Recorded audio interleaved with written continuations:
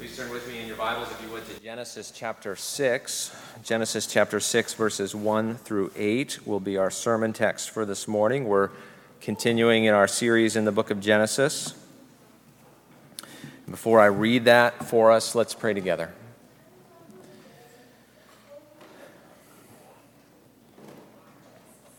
Our Father, we do come.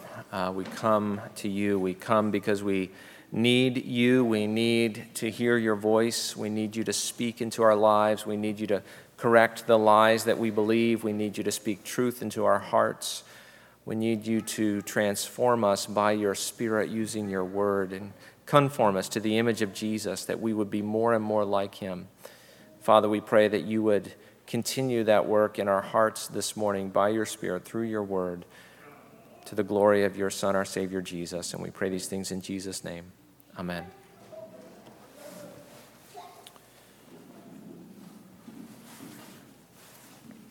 Again, our sermon text is Genesis chapter 6, verses 1 through 8.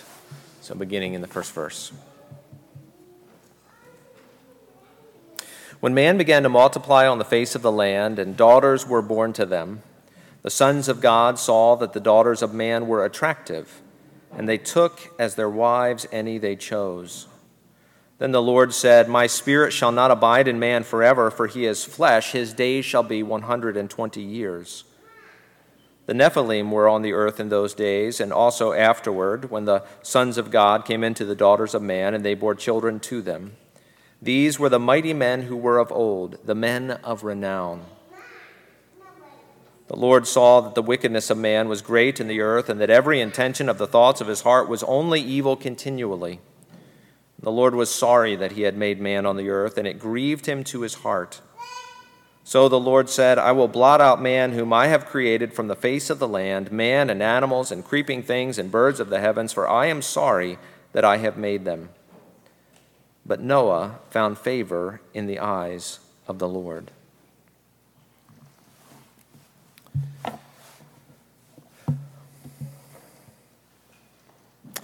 Our sin really is that bad, but God's grace is greater. This is the kind of text about which you might be tempted to beat around the bush, to try to make it palatable to the average human heart. But here is the point of this text. Our sin really is that bad, but God's grace is greater. It's also one of those texts where you might lose the forest for the trees. There are a number of difficulties in the text, either of interpretation or theology. In these 8 verses, there are about 4 difficulties. And so again, we might get caught up in the interpretive and theological nuances and miss the point of the text. And so here's the point. Our sin really is that bad, but God's grace is greater. We will get into the weeds, but I want us to keep that in mind as we move along. And so to that end, we're going to look at 3 things: the depth of our depravity, the depth of God's grief, and the depth of God's grace. First, the depth of our depravity. In 2012, a Scientific American article was titled, Scientists Probe Human Nature and Discover We Are Good After All. Of course, the article goes on to cite data that doesn't prove human goodness, but our willingness to cooperate with others, which is not quite the same thing. And it ends with a sentence that includes the statement, this evidence does not definitely solve the puzzle of human nature. But what I take from the title is this: we want evidence proving our goodness. And I think that's because we know that we are in the wrong and we're trying to get in the right. Or as Black Widow said in The Avengers, I've got red in my ledger and we would all like to wipe it out. One way of doing that is explaining it away. Actually, I'm not so bad after all. And yet when we turn to the book of Genesis, we find evidence to the contrary. In fact, our sin is really worse than we think. Genesis 6 begins like this in the first 2 verses. When man began to multiply on the face of the land and daughters were born to them, the sons of God saw that the daughters of man were attractive, and they took as their wives any they chose. Now there are immediately a couple of questions we have to answer here, specifically, who are the sons of God and who are the daughters of man, and why is this so bad? The first thing to say, again, so as not to lose the forest for the trees, is this. The point here is the increasing degradation of humanity. Something bad is going on here, which causes God to respond in judgment and regret and grief in verses 3, 6, and 7. So what is that bad thing? Well, there are at least three options that various commentators give, all of which are plausible, all of which are even historical options that have been given, and yet all of which have difficulties as well. And so whatever conclusion we come to, we ultimately must hold it loosely.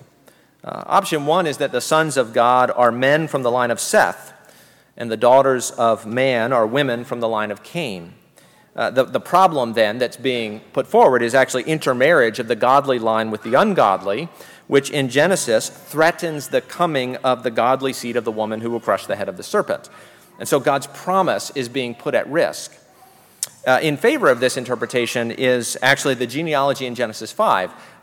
Leading up to this, it is the way it's set up is such that Adam is presented as God's son and Seth is Adam's son, so his godly line are the sons of God. If that seems odd to you, just consider Luke's genealogy in genealogy of Jesus in Luke chapter 3, which ends in Luke 3:38, the son of Enosh, the son of Seth, the son of Adam, the son of God. And so Seth's line, in contrast to Cain's, is the godly line, pictured as the children of God. The Israelites later are called God's children. One example is in Deuteronomy 14:1, which says, "You are the sons of the Lord your God." And the New Testament takes, Cain as the paradigm for the children of the devil, and Abel as the paradigm for the children of God in 1 John 3. And of course, that's a role which Seth picks up after Abel's death.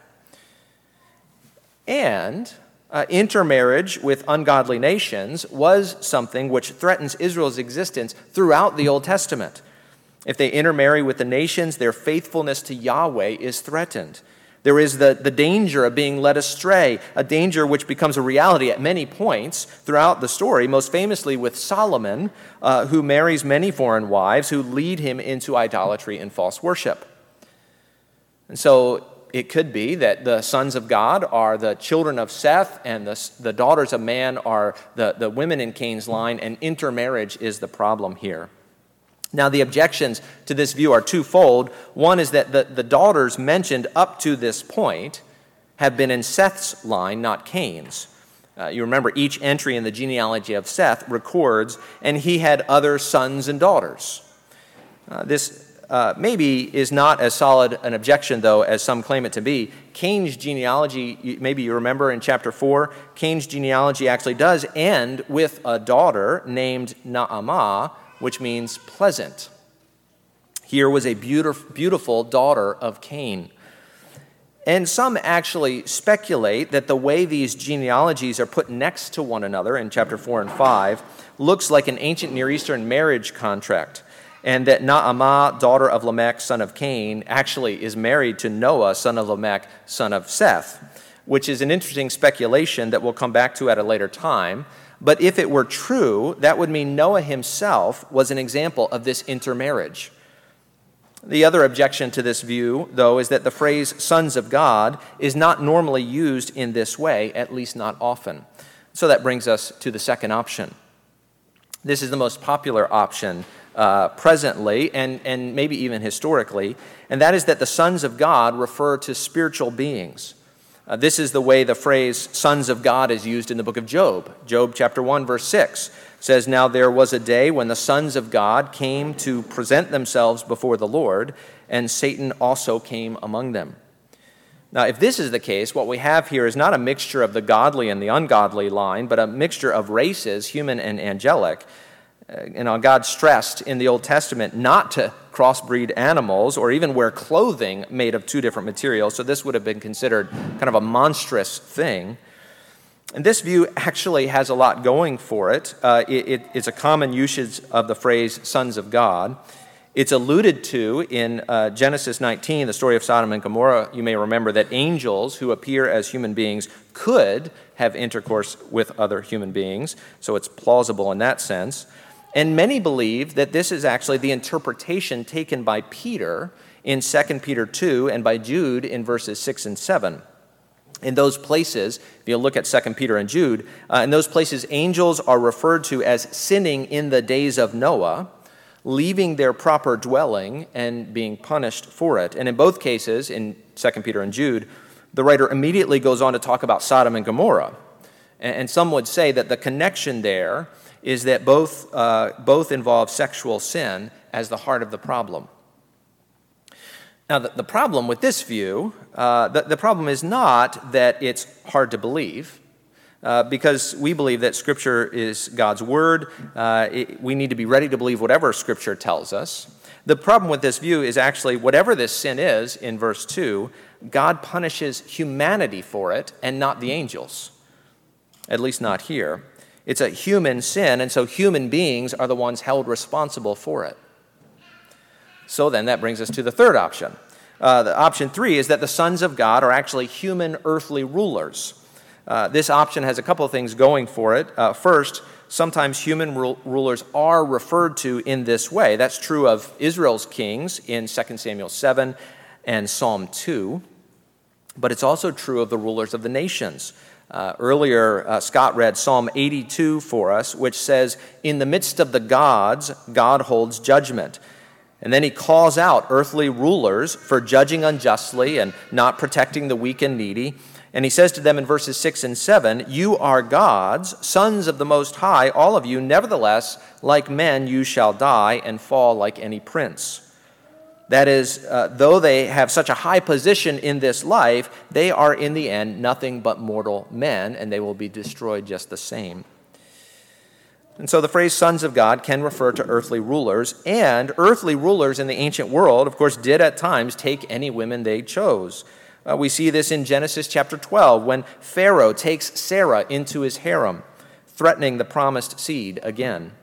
Or even when King David takes Bathsheba in 2 Samuel 11, earthly rulers taking any women they chose. Now, the only additional view to these three is some combination of them.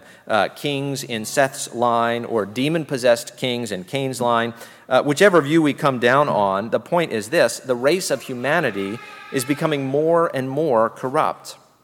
Whether through the intermarrying with the ungodly line of Cain or some kind of intermarriage with fallen spiritual beings or simply godless kings abusing their authority, whichever was the case, it wasn't good. These sons of God were replaying Eden.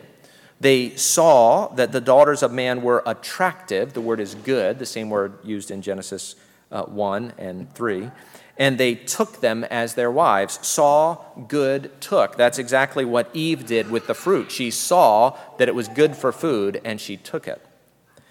Now, the result of these marriages is possibly the Nephilim in verse 4. And what they are really depends on how you take verse 2, doesn't it? The Nephilim means fallen ones. So these are great warriors, mighty men of old, verse 4 says. Later there were Nephilim in the days of Moses. The spies saw them in the land, we're told, and they said, "We seem to ourselves like grasshoppers in light of them," Numbers 13:33. Ezekiel refers to men who will fall, the same root word, who do not lie with the mighty in Ezekiel 32, and he seems to be echoing this passage using the two phrases to fall and mighty men next to one another. And it's entirely possible that the phrase Nephilim was a kind of honorific title for great fallen warriors. It would make a great movie title, wouldn't it? The Fallen. And it would refer to mighty men, men of renown, who in the end nevertheless fell in battle. And the picture is perhaps of great kings marrying many wives, raising up their sons as great warriors, who then give their lives for glory in battle. And yet all of this is just backdrop for what God saw. In Genesis 1, God saw all that he had made, and it was very good. But in Genesis 6:5, the Lord sees the wickedness of man. Verse 5 has about the most complete description of human depravity anywhere in the Bible. It is both external and internal. It is comprehensive and complete and continual. It's external because the wickedness of man is great in the earth. And it's internal because it begins in the intentions and thoughts of the human heart. As we've seen recently, Jesus says, from within, out of the heart of man comes evil. But it's not just some thoughts and intentions, but every single one, according to verse 5. And the evil of man's heart is comprehensive, encompassing every one of his thoughts. And it's not just that every thought is partially evil. God sees that human thoughts are only evil. The evil is complete. And it's not just that every thought is only evil some of the time, but that evil is continual. Every intention of the thoughts of the human heart was only evil all the time. You cannot get a more comprehensive statement than that. And of course, that statement brings up a whole host of other questions, doesn't it? The writer seems to be saying that we are as bad as we could possibly be. Is that really true? That's actually not the doctrine of total depravity, by the way. The Calvinist doctrine of total depravity is that no part of humanity is untouched by sin. We've been touched by sin in our totality, but without the idea that any part is as bad as it could be. We could be worse, according to Calvinism. But why could we be worse? I think the answer, in light of Genesis 6:5, is that God, by his common grace, holds us back from being all that we would otherwise be by nature. See, with the advent of sin, the human heart has become completely and totally and utterly corrupt. Any sign of human goodness, and there are many, but any sign of human goodness is the result of God's grace restraining sin in the lives of his creatures, whether believers or unbelievers. And so we praise God for every kind word, every selfless deed. It is his hand at work in that person's life. In the unbeliever, it's the mere restraint of sin, but in the believer, it is God sanctifying and transforming them by his grace. So by nature, every intention of the thoughts of our hearts would be only evil all the time, were it not for the grace of God at work within us. How does that feel? Right? How does that strike you? Maybe it makes you a little bit uncomfortable. And yet we know human beings are capable of horrible things. We know that human beings are capable of rape and murder and genocide and systemic oppression and racism. And this just explains that by saying something is wrong with the human heart. Something has gone terribly wrong. Now, some don't want to admit that things are this bad, but that is like a cancer patient not wanting to admit their diagnosis. We must acknowledge the sickness before we will accept the cure. And quite frankly, the stuff of the daily news should clue us in something is terribly wrong. And yet, it's going to get worse in the next point before it gets better. So first, that's the depth of our depravity. Second, the depth of God's grief. What does God think about our sin? Some would say that God doesn't really think about sin, that it's our hang-up, not his, they would suggest. Others would skip straight to forgiveness. That's what God does, after all. He forgives. And of course, I believe in a God of forgiveness. We're going to get there. But while the Bible does not say less than that, it does say more than forgiveness. You can't leave out God's forgiveness when it comes to God's relationship to sin, but that's not all you need to say either.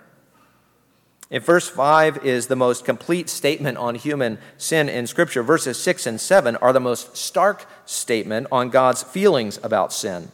Verses 6 and 7 say this: "And the Lord was sorry that he had made man on the earth, and it grieved him to his heart. So the Lord said, I will blot out man whom I have created from the face of the land, man and animals and creeping things and birds of the heavens, for I am sorry that I have made them." Of course, the theological question that this brings up right away, perhaps to your mind, is can God regret his own actions? I mean, would that show some inconsistency in God? If God is sorry for creating man, does that mean God made a mistake? Now, some verses definitively weigh in on this, don't they? Take Numbers chapter 23, verse 19, for example, which says, God is not a man that he should lie, or a son of man that he should change his mind. God doesn't change his mind, period. Or take 1 Samuel 15:29. The glory of Israel will not lie or have regret, for he is not a man that he should have regret. Now, the same word for regret is used in Genesis 6 and 1 Samuel 15. Genesis 6:6 says, the Lord regretted, and 1 Samuel 15 says, the glory of Israel will not have regret. Now, some people would just throw up their hands at this point and say the Bible is full of contradictions, the end. And yet that would be hasty. 1 Samuel 15 is actually a really interesting passage.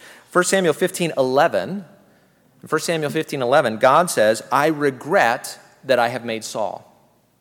And then in verse 29, we're told the glory of Israel will not lie or have regret, for he is not a man that he should have regret. And then verse 35 says the Lord regretted that he had made Saul king over Israel. Now you've got two possibilities.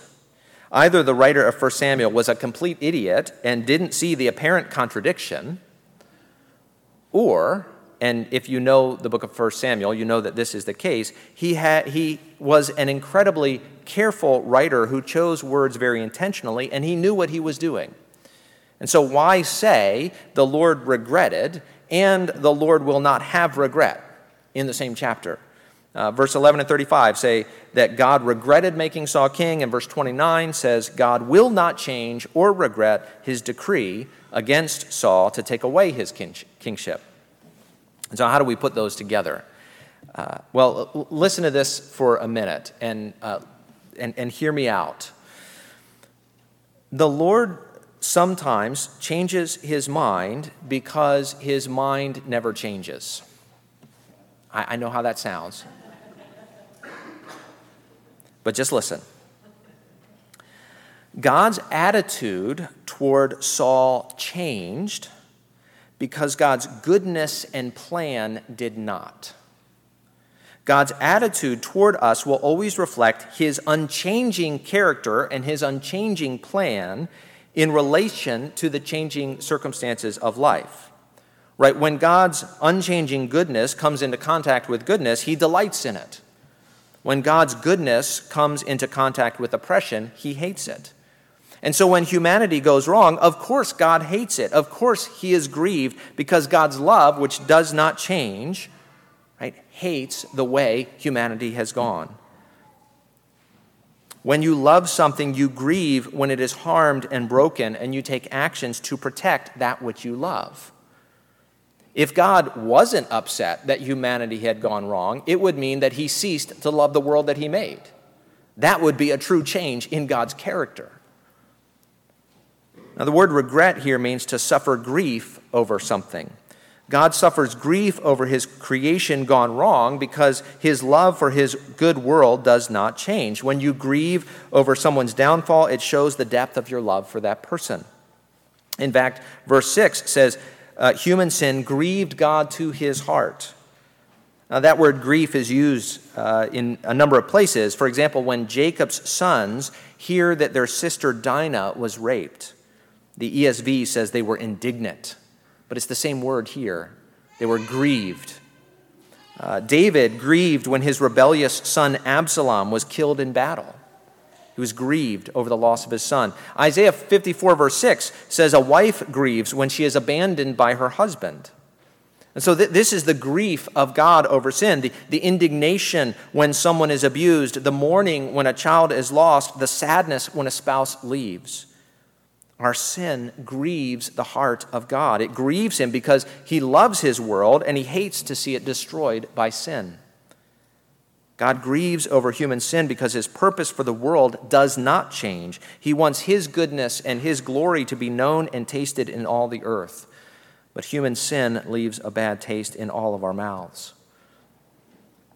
As a result of this grief, God says in 6:3, "My spirit shall not abide in man forever, for he is flesh, his days shall be 120 years.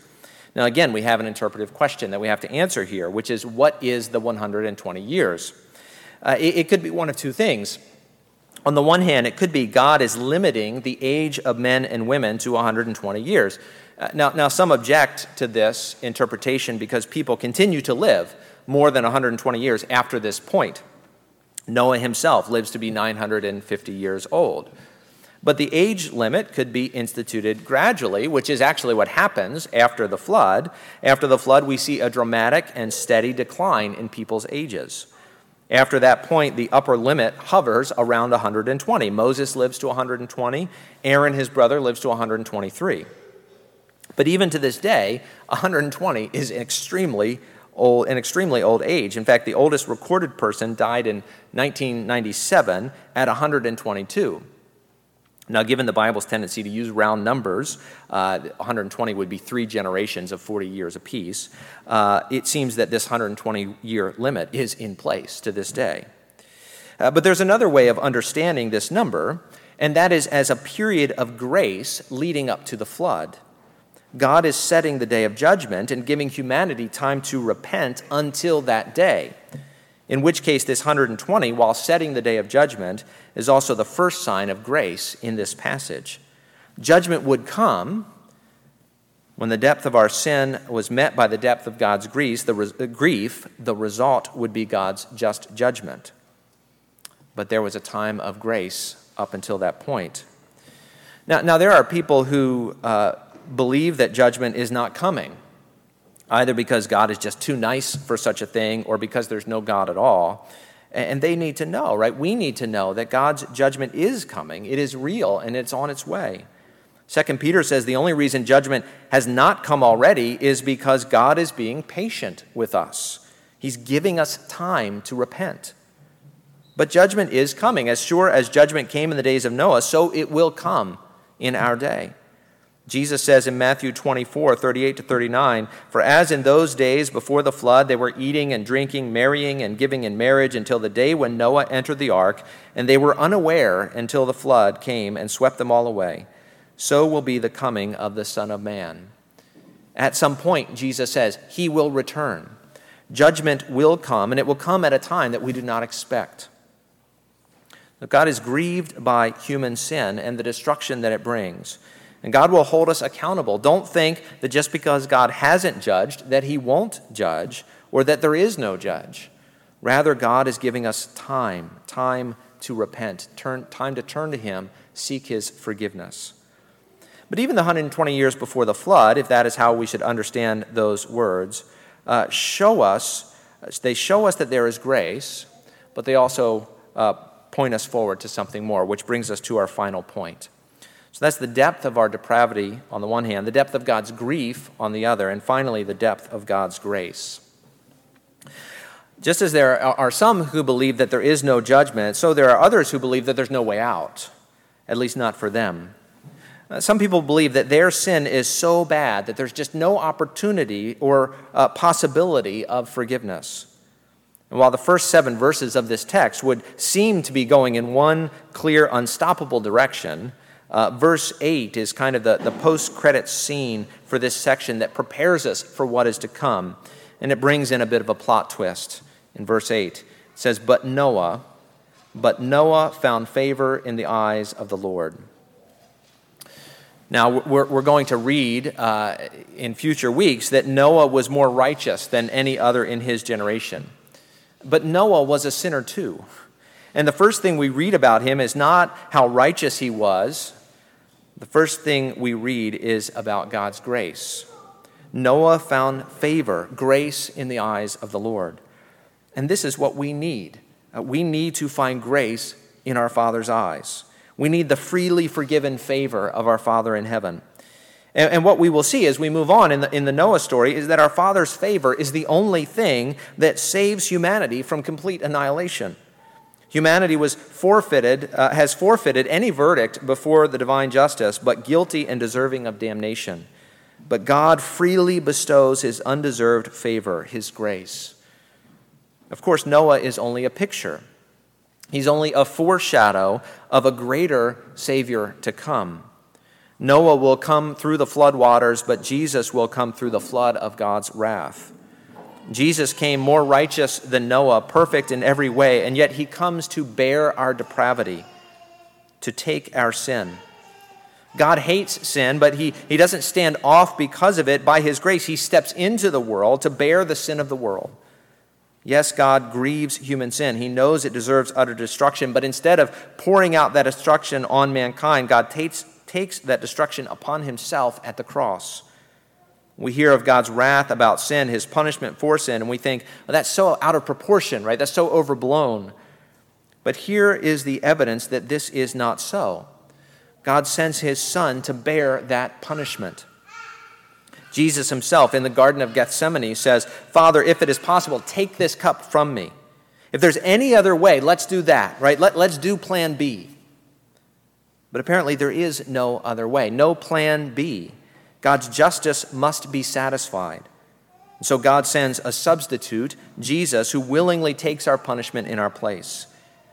How it must have grieved the heart of God to pour out his judgment on his Son, but he did it for our sake. 2 Corinthians 5:21, for our sake he made him to be sin who knew no sin. 1 Peter 2:24, he himself bore our sins in his body on the tree. 1 John 2:2, he is the propitiation, the wrath-bearing substitute for our sins, and not for ours only, but also for the sins of the whole world. All right, this is the depth of God's grace, that despite what we deserve, he loves us and sends his Son to take what we deserve upon himself. That leaves us free in Christ to receive God's favor, his forgiveness, his love, his grace, his kindness. Noah found grace in the eyes of the Lord, and you can too, whoever you are, right? No matter how bad your sin, no matter what you have done, right now you can turn from sin, look to Jesus, and find God's forgiveness and favor in him. What's the application of a passage like this? What are we to do in light of its teaching? Well, there are at least three implications. There are certainly more that we could come up with, but the three that I'm thinking of are very simple, and they are repent and believe and worship. First, repent. See your sin for what it is. Own it as your own without excuse. Confess it to God. Ask for forgiveness. Turn from it in his power to sin no more. Repent. Second, believe. All of that can only be done with our eyes on Jesus, right? He has taken away your sin. The Father offers forgiveness in him. He gives you power to live a new life in his Spirit. Look to Jesus, believe in him, trust in him, rest in him. Repent and believe. And third, worship. Right? To worship here means to marvel, to wonder, to be awestruck by the grace of God, that God would be so grieved over our sin and yet take the punishment upon himself rather than pour it out on us is sheer grace. In the days of Noah, they faced judgment and anticipation of things to come. There is a judgment day coming. But like Noah, the Father has shown us grace in Jesus. And so Paul breaks out in worship in Romans 7. Wretched man that I am, who will deliver me from this body of death? Thanks be to God through Jesus Christ our Lord. And Paul does this not once, but again and again in his letters as he meditates on the grace of God. Romans 11, oh, the depth of the riches and the wisdom and the knowledge of God, how unsearchable are his judgments and how inscrutable his ways. For who has known the mind of the Lord, or who has been his counselor, or who has given a gift to him that he might be repaid? For from him and through him and to him are all things. To him be glory forever. 1 Timothy 1:16-17. But I received mercy for this reason, that in me as the foremost, Jesus Christ might display his perfect patience as an example to those who were to believe in him for eternal life. To the King of ages, immortal, invisible, the only God, be honor and glory forever and ever. Amen.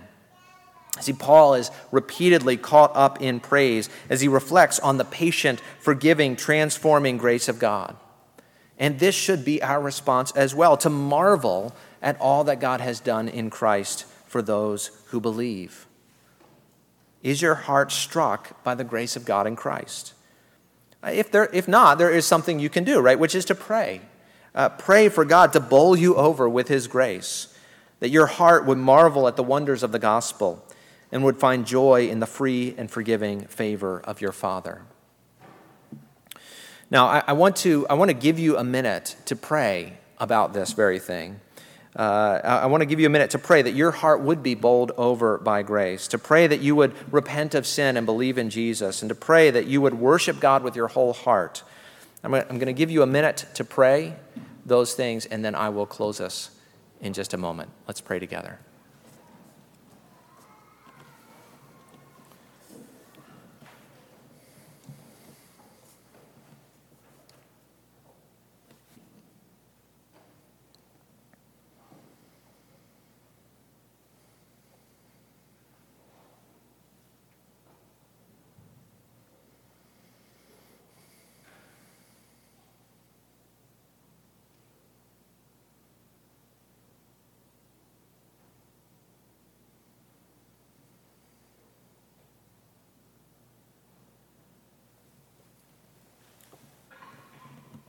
Father, we thank you for your mercy and grace found in your Son, Jesus. We do pray that you would grant us repentance of sin daily, that you would grant us faith in Jesus daily, that you would grant us hearts that see you in all of your glory, that worship you and marvel at you and live for you in a way that brings you glory and honor. And we pray these things in Jesus' name. Amen.